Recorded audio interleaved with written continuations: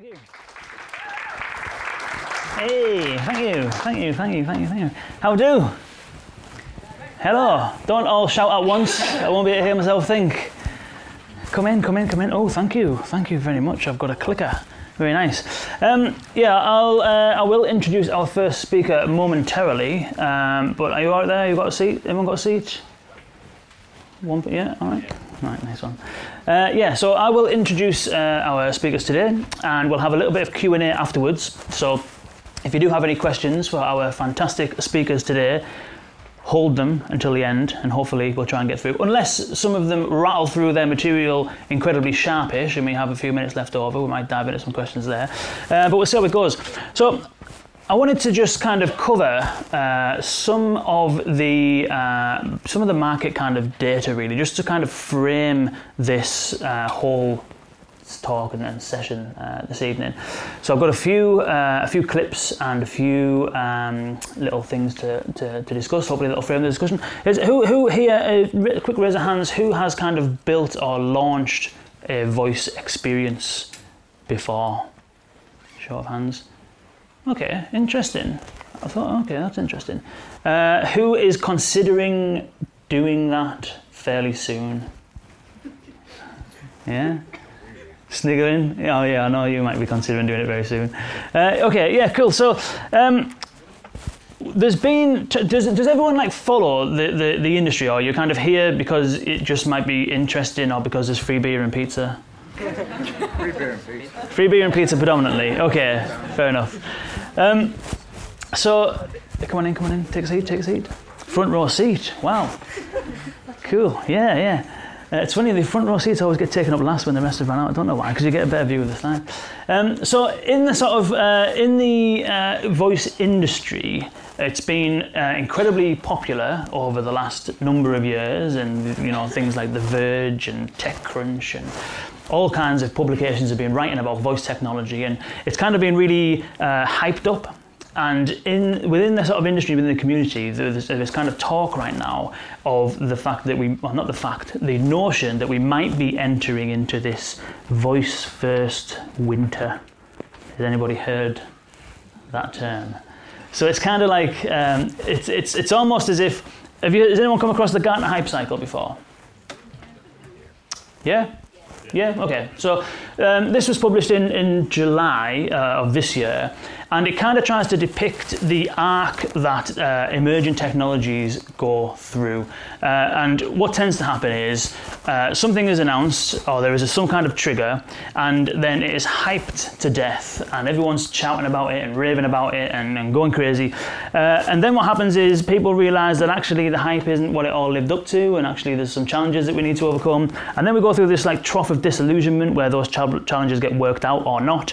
And then we go up this kind of slope of enlightenment, which is where we kind of like fix those problems, and the market starts to really pick up, and it hits the kind of mainstream, if you like. And Gartner have put voice, I don't know, I'll come over this way so we can spread some of the love down this end of the room. Gartner have put voice assistants down here, virtual assistants down here, and speech recognition up here. So we're kind of like going through this hype cycle, and the concept of this dark winter, or the voice first winter, is that we are entering this trough of disillusionment, or so people say. I'm not really subscribing to that, to be perfectly honest, because the slides that follow show that what's actually happening in the market with actual users is fairly different. So, anybody read or listen to VoiceBot? Anyone heard of VoiceBot? Yeah. If you haven't heard of VoiceBot, but you're interested in voice technology and the voice industry, check out voicebot.ai. It is Brett Kinsella runs it with Ava Muchler, and they cover all kinds of industry trends and data and market analysis. They do their own research as well, and it's absolutely fantastic. It is a godsend for the voice industry. This chart here is actually from Strategy Analytics, but it's been dressed up nicely in a VoiceBot style chart because VoiceBot love their charts. And this is showing the smart speaker adoption or penetration in a number of EU countries. Unfortunately, one of them is soon not to be an EU country, but we will not go there. but that one in question is there's 21.1% market penetration at the moment of smart speakers specifically, not necessarily voice assistants. This is purely smart speakers. Hands up, who's got a smart speaker? Okay, I would say that's probably more than 20%. Maybe that chart's wrong. But yeah, so in the UK, it's growing and it's continuing to grow and has been growing since December 16 when it was launched. In some of the other EU countries like Germany and France and Ireland, it's kind of still on a decent trajectory. And the main takeaway for that slide is that it's continuing. The adoption and purchasing and install base of smart speakers in particular is rising, which is good news. And it's not just in Europe. This is showing some stats from the one I like to kind of draw people's attention to here is China. So China, from last year, the adoption of smart speakers specifically in China has risen 166%. And in America, where I think we tend to be probably about 6 to 8 months behind America, I think. In America, their growth is still 46% year on year from last year. So things are looking pretty good. Where am I clicking? Am I clicking over there or over here? There you go. Cool. There's an infographic. I'll give you a quick 5 minutes to read that.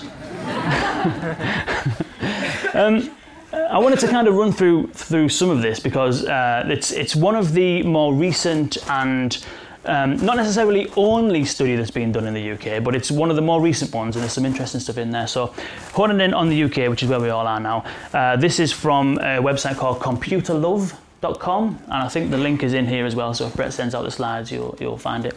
And there's some interesting stuff in here. So the first thing is that 7 out of 10 people, or at least people who were surveyed in this survey, use their voice assistants, I think actually this is smart speakers, daily. And so the concept of this is that it's moving, smart speaker usage is moving from a novelty and an add-on and a nice thing to have, or a music player, into something that people are using regularly, because that's risen from 4 out of 10 last year, which is pretty substantial. How many people here use their smart speakers on a daily basis? Quite a few people. That's not bad. Voice obviously is bigger than smart speakers, and voice assistants and voice interfaces are bigger than smart speakers, but smart speakers tend to be the things that get the kind of headlines that everyone's kind of talking about, so that's kind of why I tend to focus on that. This is the, according to the stats that would challenge that market share split, but this is roughly speaking based on this survey what the split is between Amazon, Google Home, and for some reason the Apple HomePod made it in there. I have no idea why. Did anybody here have an Apple HomePod? Yeah, it's you. So you're the 3%. Wow, I've been trying to find. I've been trying to find that 3%. So you were one of the 3. Were you involved in this survey? Apparently, it sounds really good. It's just that Siri just seems to be completely absent. It's like she's got a cold and lost her voice or something like that. I don't know what's going on with it. So that's it's a little bit higher because some people have 2 speakers. Who has, just show of hands, who's got like both a Google Assistant speaker and an Alexa speaker? A few people, yeah. So that sounds about right. This is the kind of stuff that people are doing on these smart speakers, playing the radio, setting an egg timer. Who boils their own eggs? Not their own eggs, but who still boils eggs? Yeah. Mind you, you can't beat a nice egg mayonnaise sandwich, can you? But just not something that I've done for a while. But I think that's setting timers in general, not necessarily timing eggs, because there's a hell of a lot of people making boiled eggs if that's the case. News reports and getting the weather. So all this stuff is increasing. So as well as people using stuff every day, or the usage is increased every day, daily usage is increased, people are also doing these things a lot more. This is interesting because this is kind of, even Amazon itself uses these examples as examples of where voice is going, and book in things like airline tickets and theatre tickets and all that kind of stuff as a demonstration of the kind of stuff that you can do on voice and how frictionless it can be. But the reality is that people aren't quite doing that often just yet. I don't know whether that's because there isn't much stuff available on these speakers or platforms, or whether or not it's just... Say again? Discoverability could possibly be. Yeah, that's kind of, we're more into like third-party territory there, aren't we? Whereas timers and music and all that, it's all kind of like built-in stuff. I don't know where the other is. Ordering a taxi, again, that's a similar kind of thing. Third-party kind of things, ordering takeaways. And so people are using a lot of the native functionality and not quite as much the third-party stuff. And that, again, could come down to discoverability, could come down to lack of promotion, could come down to lack of awareness. So the thing to take away from this is that although you might be building skills and they might be really, really good, there needs to be something alongside it that raises people's awareness of it.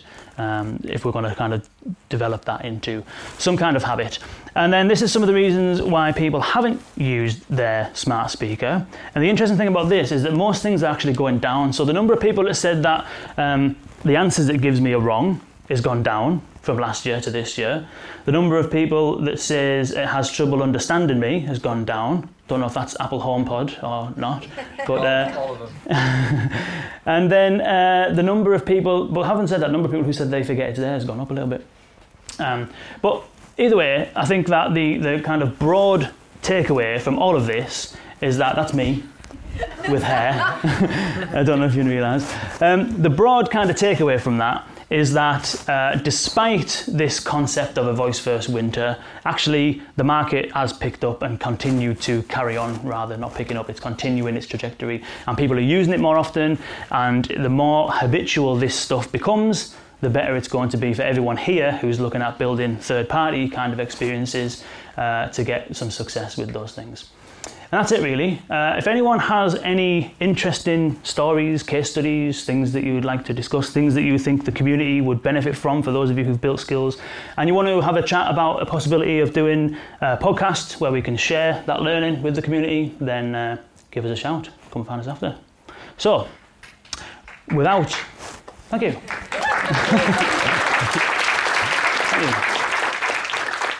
So,